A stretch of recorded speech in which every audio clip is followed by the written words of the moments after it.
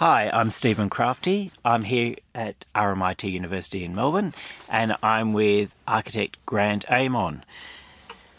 Welcome to the show, Grant. Thank you, Stephen. Nice to be here. Grant, you started at RMIT. You trained here. I did, yeah, 1975. Started a Bachelor of Architecture course, which at that time was 3 years full-time and then 3 years part-time. So a 6-year course all up, yeah. And it was the initiation of the first course that was a sort of Bachelor of Environmental Design for the first 3 years. And then it went on to becoming, like they do nowadays, a sort of Master in Architecture, but it wasn't a Master's. All we ended up with was a degree. But we got there, yeah. Architects changed enormously since you graduated. It's interesting to see how people almost have become specialists in areas, and without wanting to typecast you, I think your name in Melbourne is synonymous with hospitality, bars, cafes. You've done so many in that area. Does that annoy you when people say, "Oh, Grant Amon, he does hospitality," but actually you do lots of other things as well? Well, we do lots of other. I guess that's more the public side that people see and can experience and go and buy a drink or a coffee or whatever in a place that we've worked on. But yeah, we do spread across a number of residential, single renovations and multi-residential, and a few community, a little bit of retail areas, even some urban planning when I was overseas, large scale and small scale. So those components, I guess, just aren't as promoted on, and they're just not out there in the public eye, I guess. So, well, look, for people who don't know some of the restaurants, you've probably eaten at some of these restaurants, but you don't know Grant Amon is behind them. I'm looking at the list, and it's very impressive. You've got Radio Mexico, Cozzy in Toorak Road, which has been there for years. Quite a while, yeah. Ilona Stella in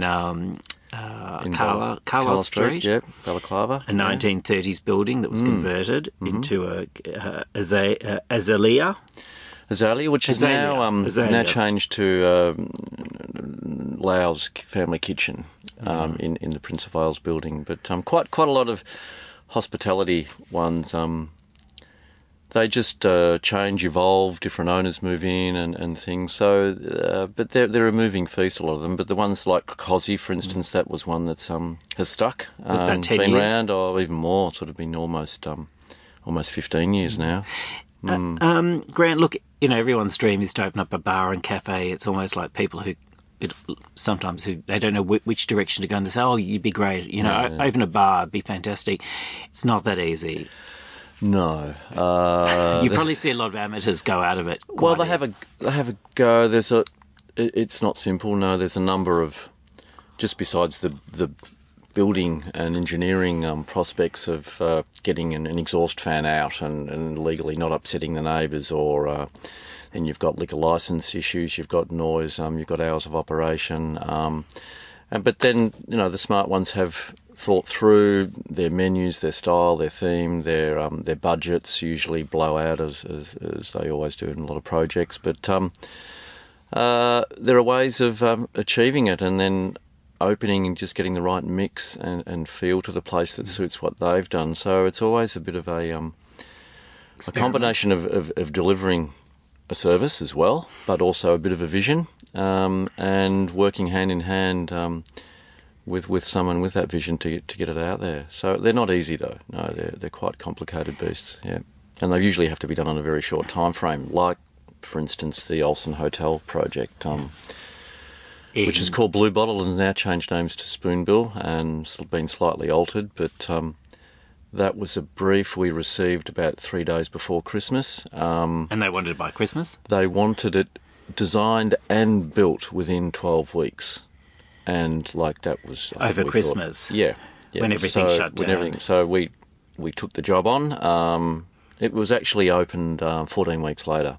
We had a builder already, and we had, there was a budget and everything, but it was a fast track one. But the results, I think, are interesting there, and they work okay. You've just completed a new bar in the Curtin House building called Mesa Vida. Yep. Which is an interesting project, based on a kind of a 60s Western feel. Yes, owner Tim Peach came up with a vision or a dream one night. I was watching Sergio Leone's, it's called Duck-U-Sucker, or it's been recently renamed as A Fistful of Dollars with James Coburn and Rod Steiger there. A kind of spaghetti western bar, and he runs the Rooftop Dinner up above, so it's just underneath that, and wanted to make... it's kind of a Wild West bar in a way, but very tastefully done. Use of materials and timber and backlit onyx and carved skull heads and some posters of 60s movies. And so there was a bit of certainly direction from Tim, a lot of other people involved in the project, and gave it a lot of love and attention over quite a period. So it evolved, and it was a great process to be involved with, and helping them see their vision really. And in the end, that's what you do. Yeah. Grant, that vision was taken through to even the cutlery. Yeah. Which is done by Marcus Davidson. Yeah. And he kind of almost looked like the knives had been run over by a semi-trailer. Well, yeah, they're squashed. more like campfire cowboy, hand beaten out of what found metal and metal enamel plates and baked beans and a campfire. That kind of feel about it, which came from Tim and Kathy Reid, the chef there, and Grant Gould as well, the manager. So there's a lot of layers to it, and that's when a project, I think, really takes a hold of a space and a theme and a delivery where it's the whole package. It's a whole package, and it's a collaborative thing. To just say, okay, designer, there you go, please deliver me a cafe, and that's it. You need to bounce back and forth and work through things and evolve basically, and that was a project that does do that. And I know they serve. They're great margaritas and a lot of tequilas, and there's a DJ in there. And it's kind of deliberately old-fashioned. It is. There's no CDs. There's record covers from the 60s and 70s. They only play vinyl. Yep. They've got a little turntable that's kind of clad in timber, but it's definitely old-fashioned. It's a sort of grabbing a bit of an era, and not everything's has to be shiny and new and plastic and rounded or whatever. It's and that I enjoy the briefs, and each brief of a hospitality project is really quite a different brief altogether. Radio Mexico is maybe a little bit similar to that, being Mexican style food, but that caravan type structure, whereas the Olsen Hotel one was using John Olsen's inspiration and fantastic paintings and frogs, and we had a curtain around the bar that was going to project Olsen images, but they didn't take that up, unfortunately. So there are disappointments in some. Well, do you rush feel to grab? Yeah, Grant, if you feel if you get 90% over the line, that's a successful project, or you always think, what about that 10%? Oh, you always think it can be better, and you look back and think, oh, gee, what happened there? But I think if you get anything over the line and actually built, it's fantastic. I mean, what you're doing is it then moulds itself as to what it needs to be. So the ones that work well stay longevity, the operation is good, it's successful, and it moves on. And that's part of what we are supposed to do as architects and designers, and obtain a brief and actually build something for people to engage with. When is it almost a warning signal that something's going to fail? Like if someone walks in and says, look, Grant, I've got this idea, I've got this theme, I think it's going to be amazing, and the alarm bells are going off, and you're thinking, look, this is just really corny. Yeah. Do you kind of take them back and say, look, who's the market? You ask a lot of questions. Usually the budget kills the project, but it's with an idea-based thing. You don't deny someone an idea and a direction and you're assisting to do that to an end game. But yeah, it's a bit of like, really, do you think that's going to work? And have you got you think you got the client base, or is the area right, or the location? And what's been the biggest disaster, without naming names? Disasters. Something that just hasn't worked, and you could see that it was trying to think of one, but I'd hope to think that there's sort of no absolute disasters. It's ones that probably they open up, didn't didn't realise the depth of commitment, perhaps, was what was involved. But not off the cuff, I can't actually recall anyone in particular. You tend to. I mean, it's interesting. A lot of the areas that you're working in, very. You know, you can almost draw quite a nice little circle around certain areas. St Kilda, you're very well represented.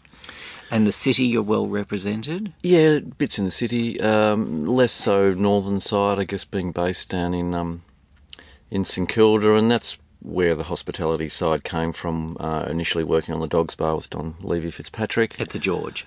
No, at the Dogs Bar. Oh, okay. And then he bought the George Hotel in the early 90s, and having arrived back from Japan in the early 90s, for a couple of years over there, very different environment altogether. Started to work with Don, and Don just was one of those true visionaries of Melbourne cafe culture, and introduced alfresco dining virtually, and learnt a lot about the layers of the hospitality, being the chefs, the waiters, the drink staff, the operation, and how to do it simply but with a bit of style. And a lot of other people I met during the course of working part time in the George Hotel, and I've never actually left the building now. Still there 20 years later. So a lot came from that as an evolution thing.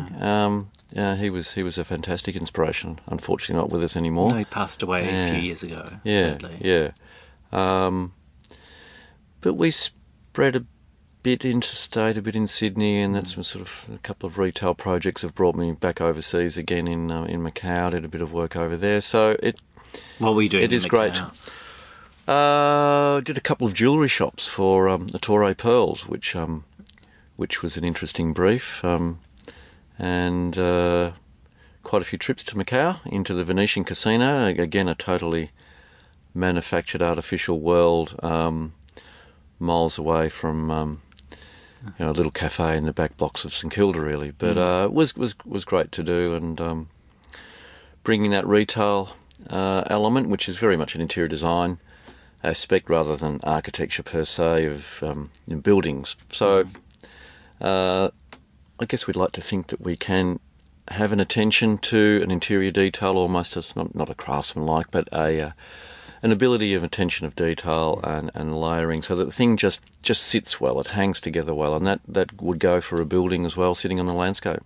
It's interesting. I don't want to harp on it, because I think you do have a broad portfolio, but it's interesting the way the hospitality scene has moved, say, in the last few years, from being very luxe and very polished and very refined to very rough and ready. And is it just another fad? All the exposed light bulbs, the battered walls. There was one architect I interviewed recently, and he kind of stripped off layers of marble, and the effect was just pot hot, pot cold. It's that sort of shabby chic look. Is it just a fad? Are we going to look back at this?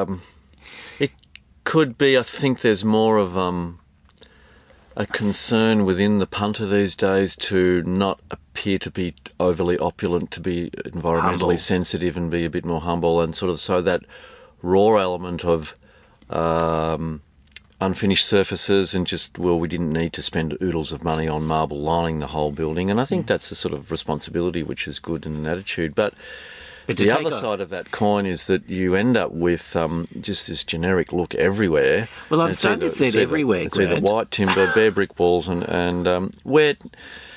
And in a way, it's fairly easy to do, and it doesn't add that much really to the design debate. And we like to ingest a little bit more into the projects that may layer those ideas. You can still have raw elements in there, I think, and be environmentally responsible and use recycled materials and all that kind of thing, which we've done in projects for sure too. But sometimes there's I'm just seeing it everywhere. It is become a generic look, and it's very generic.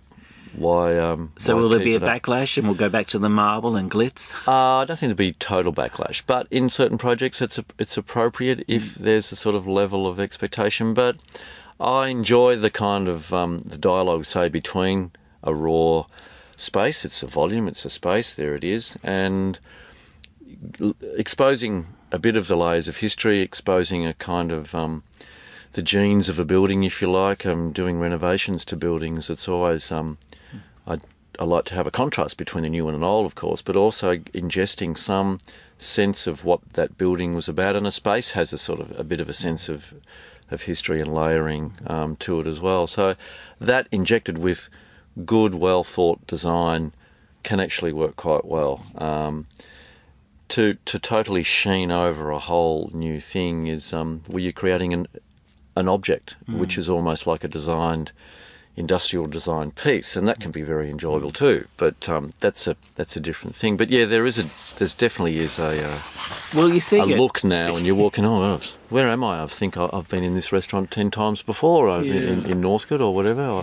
Well, the thing is, I can even understand if the base materials aren't there. I think what is probably more disturbing is when people are ripping off marble. Well, they're inventing a raw look. Yeah, they're inventing that raw look, and it's almost like, well, we can't have it being too refined because people won't come in, so we'll throw some egg on the wall. You've done a lot of apartments as well. Yeah, probably more. Not that many multi-res. That's one in Mount Beauty is a resort at the base of Falls Creek. Mount Beauty Resort, Svarmisk it's called. It's a sort of Swedish ski instructor married the local boy, Andy Miro, and they had a bit of a vision on a 5-acre property on the outskirts of town, and it's evolving. Built 6 holiday units there, or 3. They're quite a short footprint, very small, 6 by 6 metre cube, sort of stacked on. But there's a cafe there now. And it was going to be a spa centre, but they're very hard to make work. Even at Hepburn Springs, it's. Why is that, Grant? Oh well, they're not. They don't.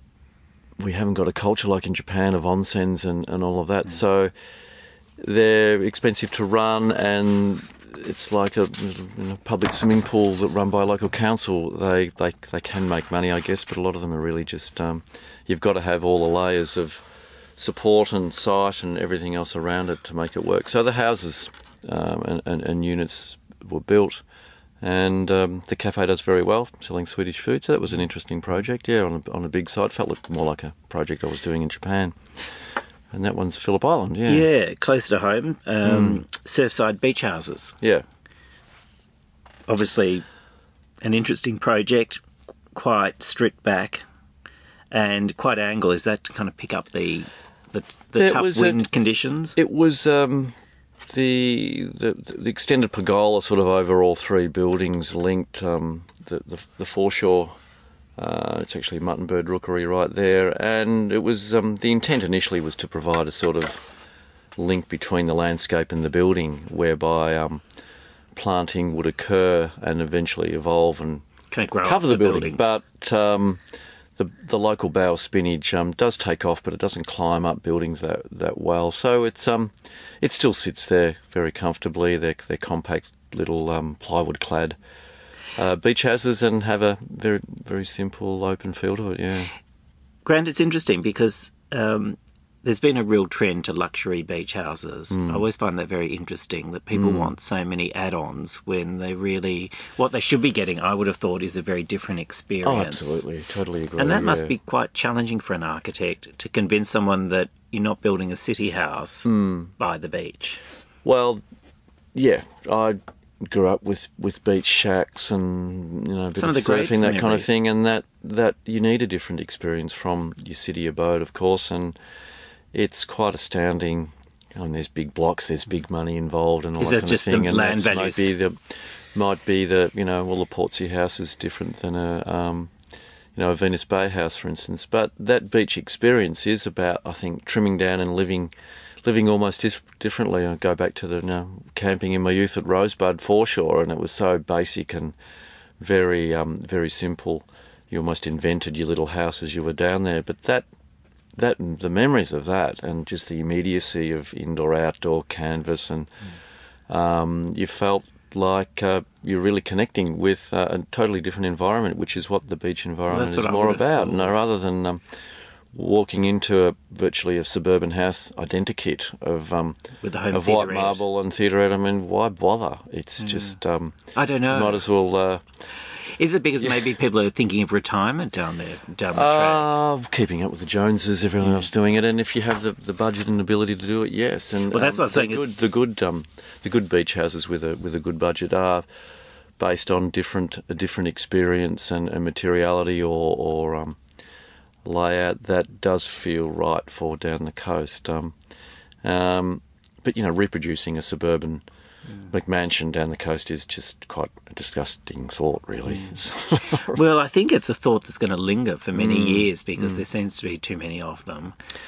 Yeah. And I don't know if if I'm partly to blame because I write on luxury beach houses, and Yeah, I mean, being a luxury beach house not necessarily is such a bad thing putting into it, but it's just the proliferation of a kind of overt display of these things that, and they're private and gated almost, and that's that's fair enough to do. but it doesn't enjoy your holiday anymore. No, you're not getting the real community holiday experience, which is what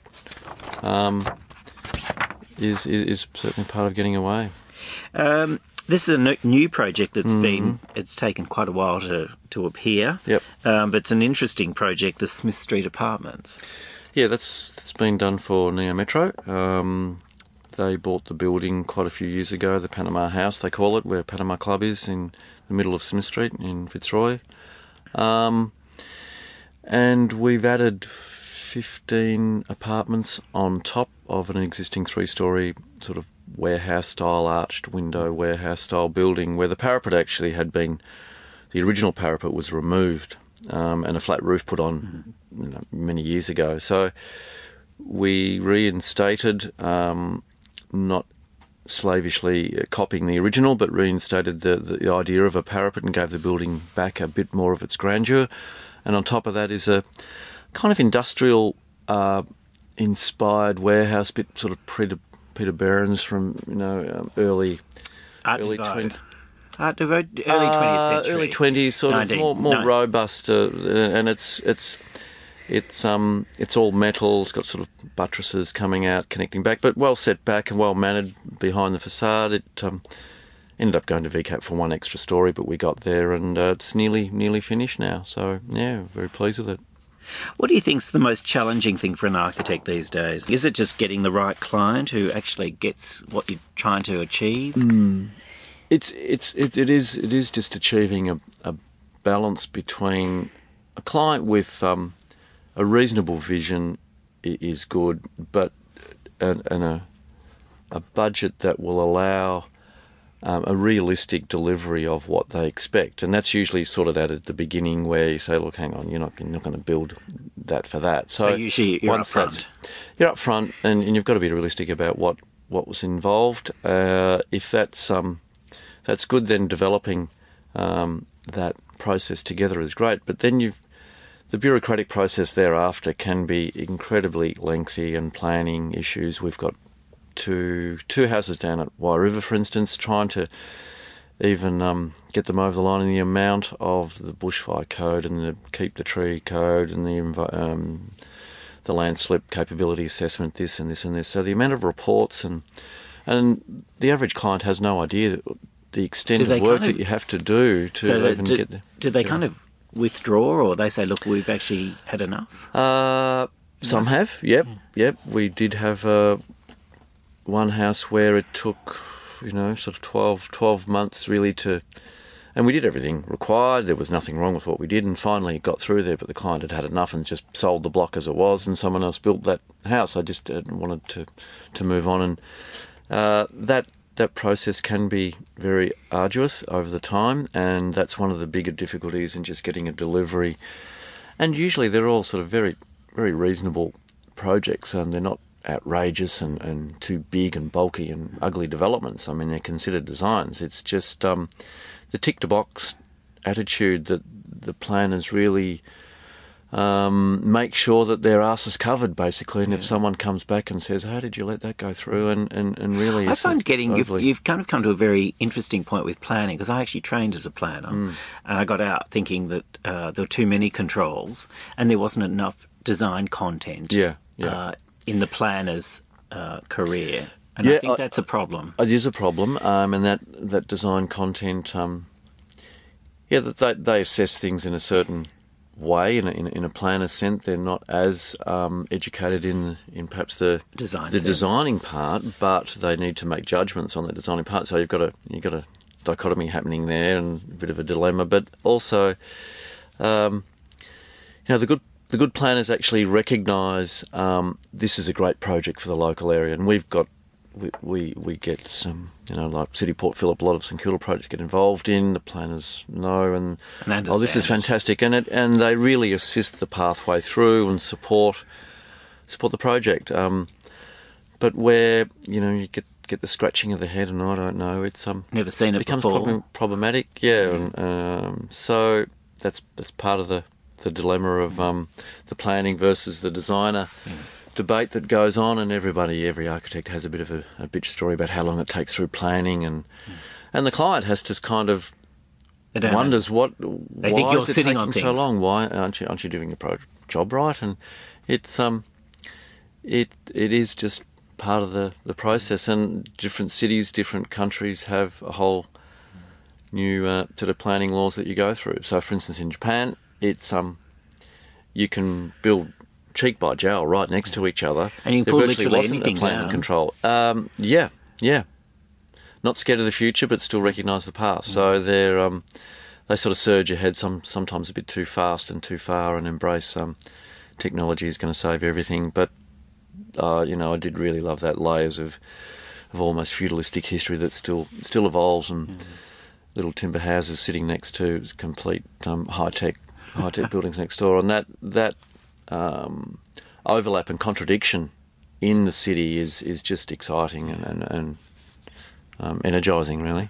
And we're heading a little bit this way, perhaps, towards sort of overly zoning areas that neighbourhood zones and protection, and this almost they'll become sort of 90%, like Glenora Council, 90% of the areas now locked up in a neighbourhood protection zone. So yes, historic buildings need protecting, but it really limits a bit of opportunity. So this high density areas, which should be encouraged, of course, around nodes and things, there may be too much of a contrast between the two, and completely zoning out Melbourne. So I'd like injection and overlap, and walking around a corner and finding a little discovery or a mystery or a surprise that in a sanitised suburb it gets a bit boring. And great cities around the world are about that overlap, and even European cities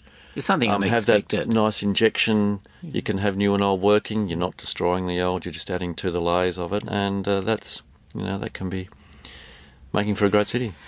Look, thanks so much for coming in today, Grant. It's been a pleasure. I'll continue to follow your work and see what you're up to. And it is nice walking into one of your spaces and being surprised. And I think that's what keeps me interested in your work. Thanks a lot. So thanks for coming today. You've been with Grant Amon and Stephen Crafty, talking design at RMIT University in Melbourne. Thanks so much for listening.